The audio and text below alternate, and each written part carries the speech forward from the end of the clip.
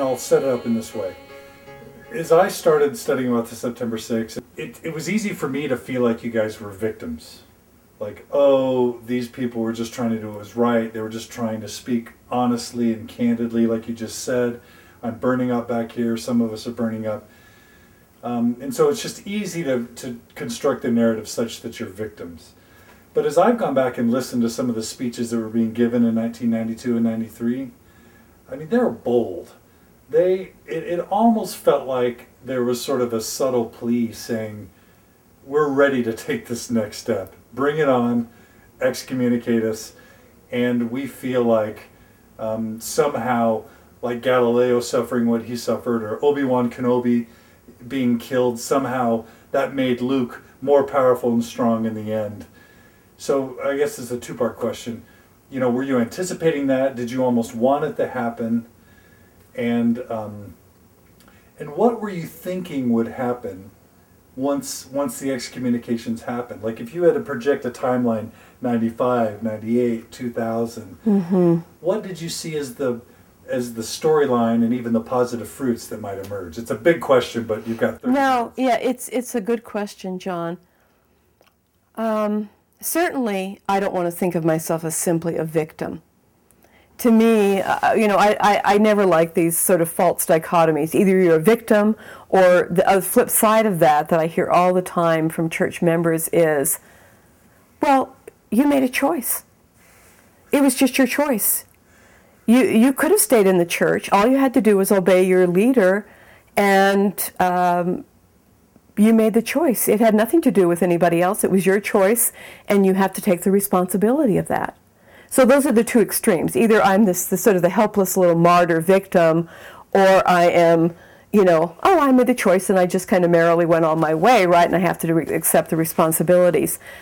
I think it's a much more complex picture of an interactive. And I see that even in terms of, as you said, the boldness and the rhetoric. Why did I become bolder? If you look at my 1984 speech, my first speech at Sunstone, versus the speech I gave in August of 1993, where I participated on a panel called If Mormon Women Have Had the Priesthood Since 1843, Why Aren't They Using It? And by that time, I had been given an ultimatum by my stake president to say that I could not speak, write, publish, discuss anything to do with church history or church doctrine in any forum, or they would hold a court on me. So giving the speech that I gave at that Sunstone Symposium was, in a sense, my choice, that I was saying, no, I will not be silent. Okay? Now, there was a part of me that still hoped that they would see that it was wrong to excommunicate me. But I think that I had accepted my fate by August of 1993. And that was the boldest statement that I had given to that point. And I think that, so in terms of your question about was there an escalation of boldness, I think that there are two reasons for the escalation of boldness. One of them is that you, first of all, you start feeling like you're speaking to deaf ears.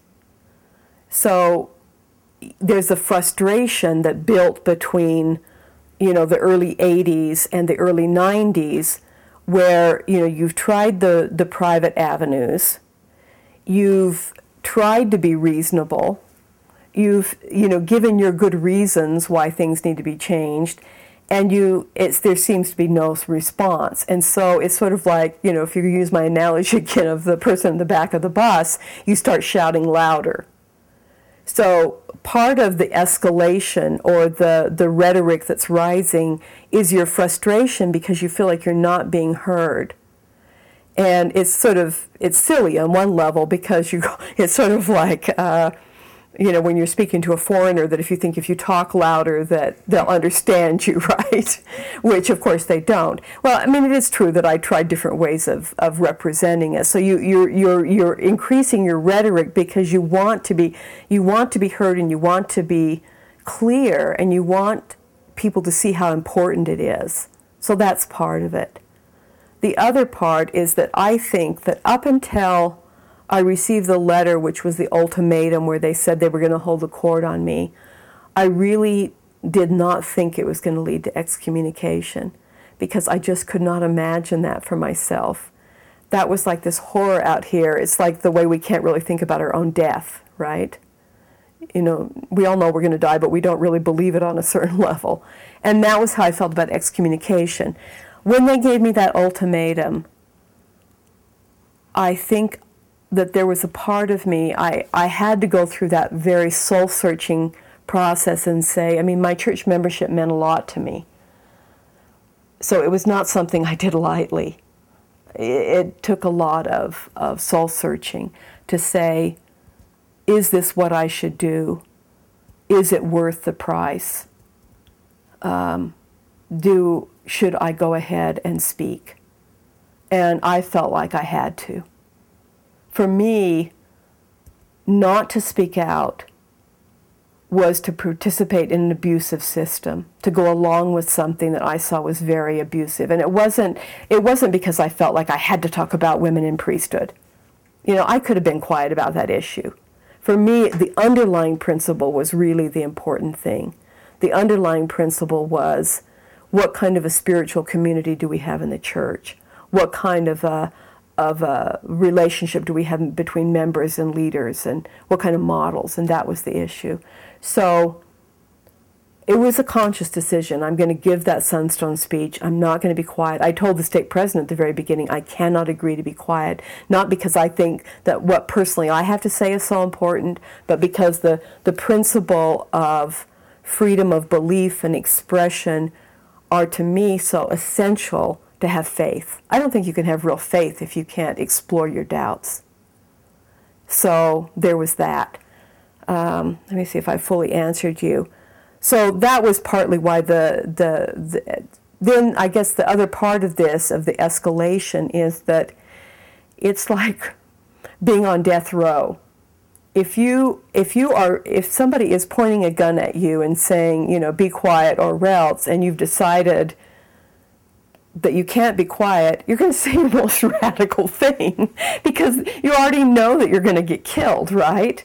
So what do I have to lose now? Why be quiet now? So that was it. Then once Paul had been excommunicated and we were more or less labeled as apostates and out of the church, then since that time, even though originally I didn't have a lot of plans to keep writing, I have felt like I'm in a great position now. I've already been exed. I'm already labeled as a bad person and an apostate. Somebody's got to say the radical things. For the people who are in the church, they can't say it. So I might as well be a voice in exile because somebody needs to be that voice, and I'm in the perfect position now that I can be that voice. So that was sort of the process, John. I don't know, did I not answer one of the parts of the question? I'm going to play devil's advocate for just a second. Please forgive me. No. That's academia, right? Okay. Devil's advocate. Okay. Give me your hard question. Okay, so. Tell me I'm wrong. No. So there's I don't want to call it academic, but there's an intellectual argument that says women are inferior, that they're lower in the hierarchy, that they don't get to make the decisions, that the men rule, that the women don't have the priesthood, that they're not empowered. I can see all that. But then if you just totally forget, turn off your brain, and you just say, what's the average woman experiencing in the church in 1993? Mm-hmm. My mom, my sisters, you know? They go to church, they serve in their calling, they raise their kids, they have spiritual experiences, they bear their testimony, they have visiting teachers come, they have home teachers come. When their sprinkler system breaks, someone from the ward comes and helps them. They help raise their kids in a place where the kids get ethical nourishment and get a support system that helps them be healthy and successful in life.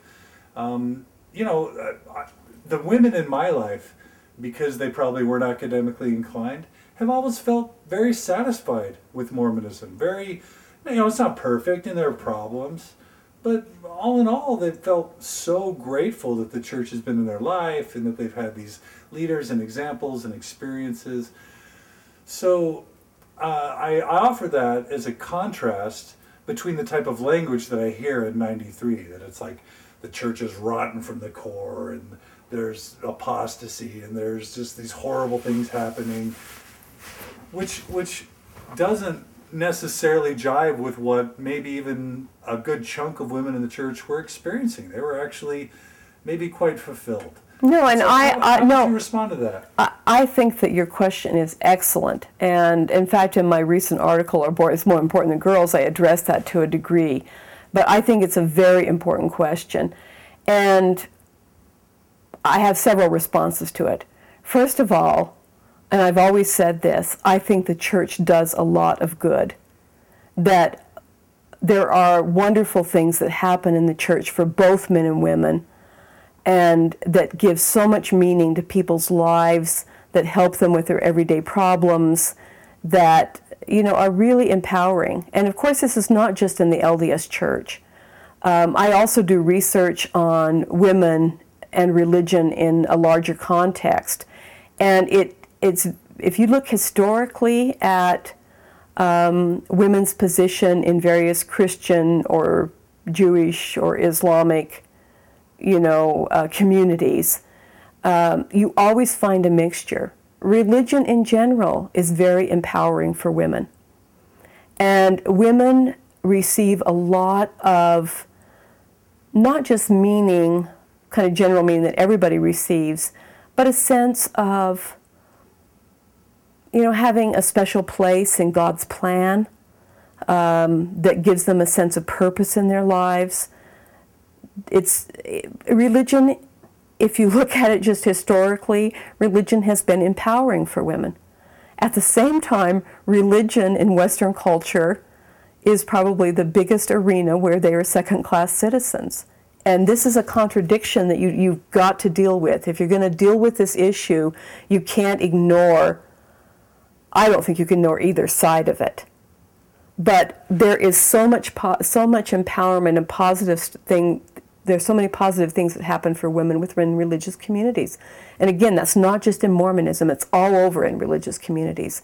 At the same time that religion has been, with the secular world trying to give more equality to women, even now, Christianity, Judaism, and Islam are three of the areas in Western culture where women are still subordinate to men. It happens simultaneously.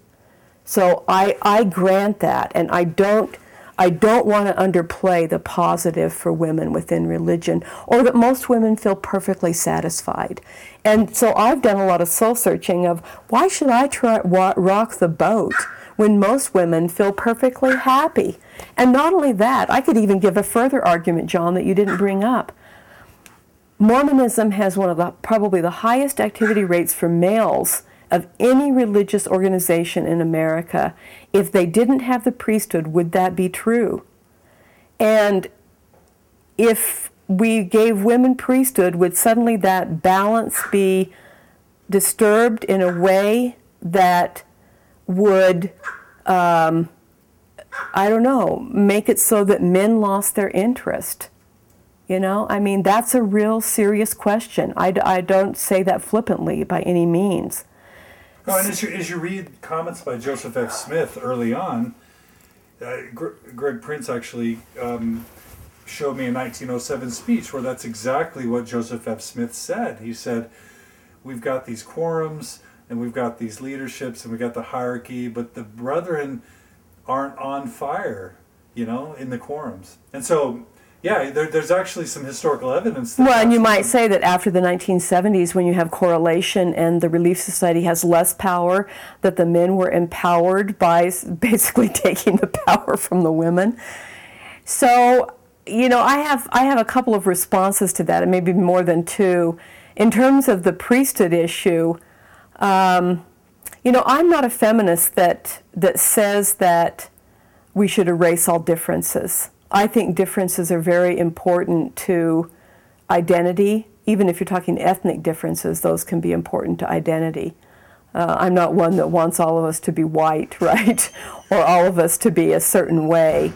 So I have argued, and most people haven't read my, the specifics of a lot of the talks, but I have argued that if women had priesthood, that I think that you could have a women's priesthood and a men's priesthood, and that they would function in some ways independently, in some ways coordinate, and that my desire would not be to erase all differences or that say everybody has the same job or anything like that.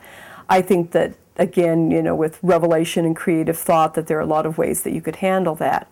So that's one response, is that I'm not one that wants to erase all differences, and that I really feel, as a feminist, I feel that keeping the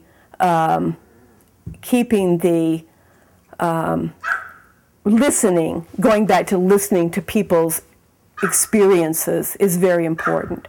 I do not believe that my feelings about the church are more important than some other woman's feelings about the church. I certainly don't believe that that is true. I think everybody's experiences need to be valued.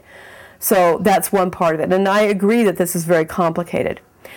There's another part of me, though, that says there's something really sick if the only way that we can keep men involved is if we tell them that they're going to be in charge and that somehow they have the special role that women can never have. There's something very disturbing to me about that. It's almost demeaning to men, the idea that we have to coddle them or make them, feel a certain way. That seems to me dysfunctional on a certain level. So I know that I'm dealing with things that I don't think I have all the answers to. How do we keep difference and the sense of individual identity and missions for both men and women at the same time that we have more equality? I haven't worked all of that out. So on the one hand, I acknowledge that your concern is very valid. On the other hand, for me, it's a little bit like the race issue or like the handicapped issue. To say that, do we need to accommodate a minority of people because their needs are not being met with the disabled, or I don't know what the politically correct term is now. Do we need to build the ramp that's going to cost money to let the person with the wheelchair up? Are there certain women who have been called of God? If you believe in Revelation, and here's one of my points, if we believe in Revelation, what does the revelation of women's priesthood in the temple mean? If you're a non-believer, then maybe this doesn't matter. But if you're a believer in the faith of Mormonism, what does women's priesthood mean? And what would it mean to women's sense of self if they saw themselves, if we saw a woman? How much reverence is given to President Hinckley. What if we had a woman that was held in that esteem, that we said, here is a woman in the church who, she is a prophetess, and she speaks to God every Thursday, and she's going to give us the will of God. What would that do to women's sense of self and to what they can do and their potential? I guess that I'm bringing up that argument because on the one hand, while I acknowledge all these counter-arguments that you've made, I'm thinking that two things. First of all, what if it is a revelation of God that women should have the priesthood, and we're rejecting that just like we rejected, I think we rejected the black members' rights, male members' rights to priesthood, and we damaged for 100 and something years we damaged the black members of the church for that long.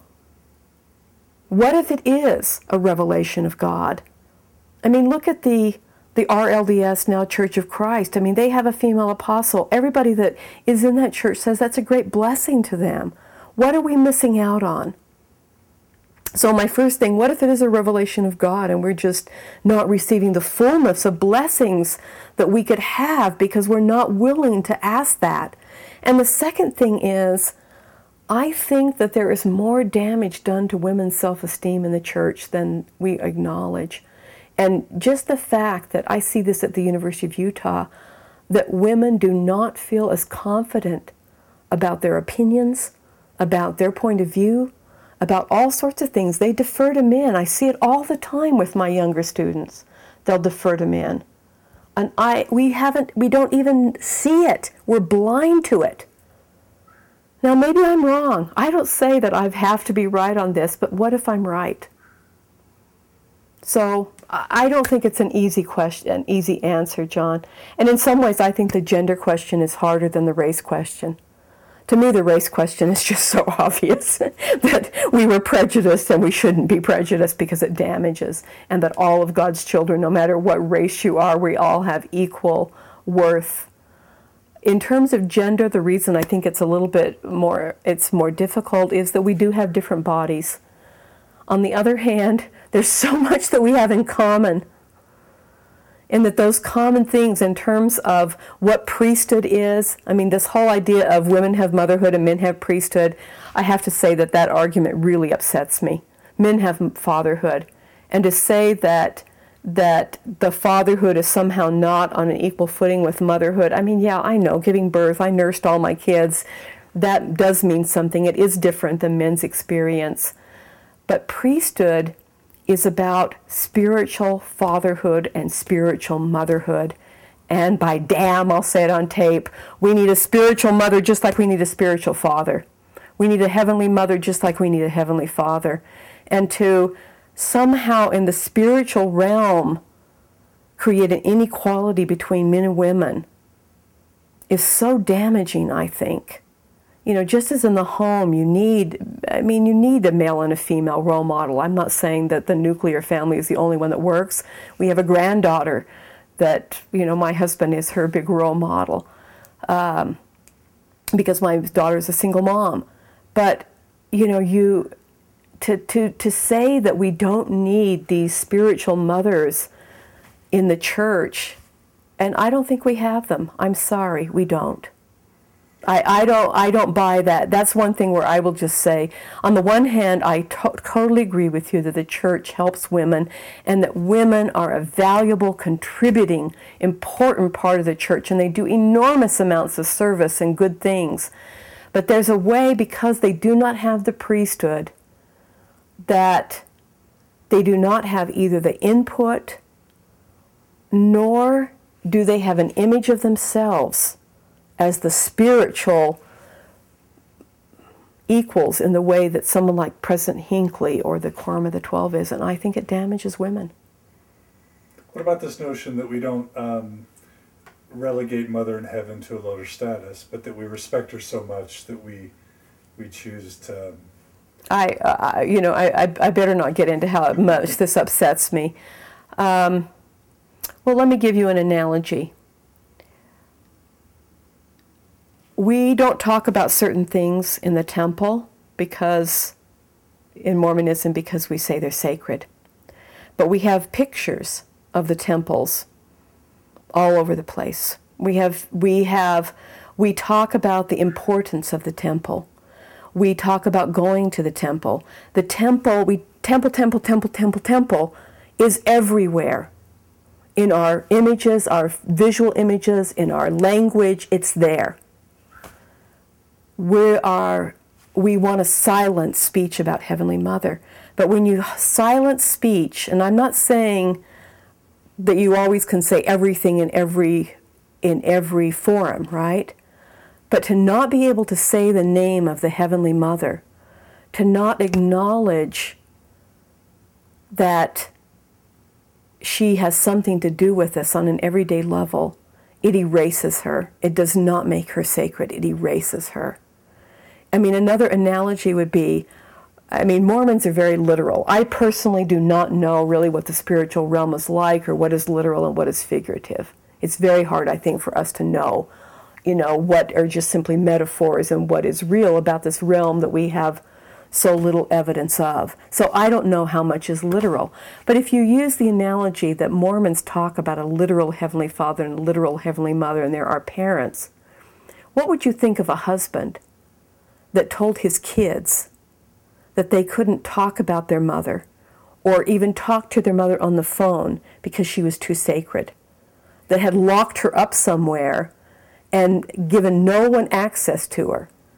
I mean, in terms of this idea of the name being denigrated, I mean, I can't believe, I mean, as a mother, do I care even whether my kids, if I had the choice between my kid is going to yell at me because my child is angry at me, and my kid is never going to talk to me but be over there, would I choose to interact with them even if it's angry, or not to interact at all? As a mother, I would want to interact with the kid. I mean, mothers deal in shit. If to be a mother is to be thrown up at, that the baby's diaper leaks all over you, you can't be a mother without being shit upon. I will say it again. Because the idea that motherhood is sacred and so you have to be removed from dealing with any dirty problem, I mean, who are we kidding? So if there is a real Heavenly Mother, she's willing to take the shit. What kind of a mother wouldn't be? I mean, that's a real mother. That's what a real mother is. So it doesn't make any sense to me whatsoever. For me, it is a mechanism of dismissing and erasing the Heavenly Mother, and I think it's horrible. I think it damages all, not just women, but men, because men need mothers and women need fathers, and we need to have good relationships with both. And, from my perspective, you know what it means to take God's name in vain? To take God's name in vain means to use the name of God to force people to do things that are not really God's will. And to say,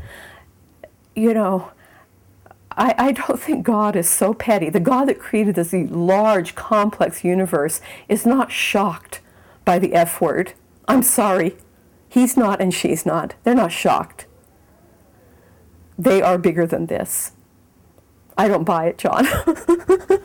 What about and I'm setting you up another softball to hit out of the park, but what about the argument that because it may not just be mother, it may be mothers, that's just a little bit, we don't want to go there? Well, certainly I think the church is very nervous about polygamy. And theologically, I don't know if we have time to talk about this right now, that's a whole nother topic, polygamy, right? And, I don't know what the heavens are like. I certainly don't believe in one Heavenly Father or multiple Heavenly Mothers. Maybe we have a council of gods with multiple fathers and multiple mothers. But you know what? Even if the Brigham Young picture were true of one Heavenly Father and many Heavenly Mothers, we certainly shouldn't be forbidden to, think big love, right? It'd be nice to interact with all those mothers. We can all use a little more mothering down here, right? But I know the real issue is the church is embarrassed about polygamy, and they don't want anything to come up that is going to have to make that issue public. Well, I do have strong feelings about this because I think that the church they're being cowardly in a way that is really unfair to members. Okay, do we believe in polygamy or not? Right now, our sealings, I have a sister that died, and my brother-in-law just remarried a year ago, and was sealed to that woman in the temple, so he now has 2 wives in the eternal world, and my nieces are dealing with the reality of that. Do they have 2 mothers in the next life? That troubles them. President Hinckley got up and said that we don't teach or believe in polygamy anymore, but our sealing practices say we do. That they're not being forthright in a way that is damaging to the members of the church, my nieces who have to deal with this question. Do they have 2 mothers in the next life? Are both of these sealed to their father? So I think the church needs to take a stand on this. If they don't believe in polygamy, then say they don't believe in it. If they do believe in it, then they better explain to the women how it's fair. Because it doesn't seem very fair. And I don't care. You're talking about most women being happy. Most women may be happy with the present church, but most women I know are not very happy about polygamy being an eternal reality. And so the church had better be honest about this. What if they don't know? What if they don't They know? could say that. They could say that. They could. Is that realistic or fair to hope for? You know what?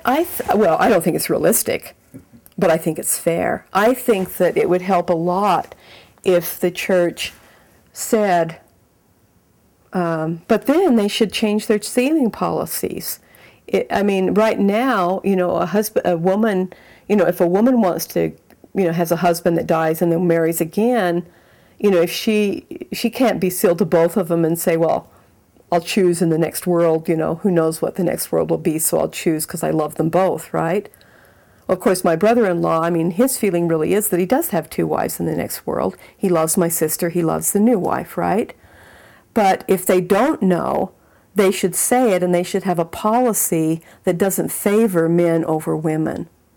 If they really are not sure, they say, well, it seems to be a revelation, and we kind of don't want to just, backtrack on all those people that were sealed to multiple people because, that wouldn't seem right either. It would be a mess. But they could admit it, that there are certain things we don't know, so we're going to try to do the best, and I don't know. But at least you could admit that it's complex and a problem, and I don't think that would hurt people's faith. There are certain things you could say we do know.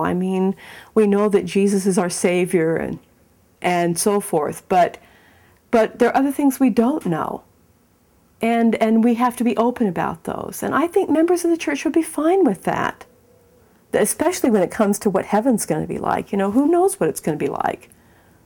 So I just think that we could be more open about that kind of an issue.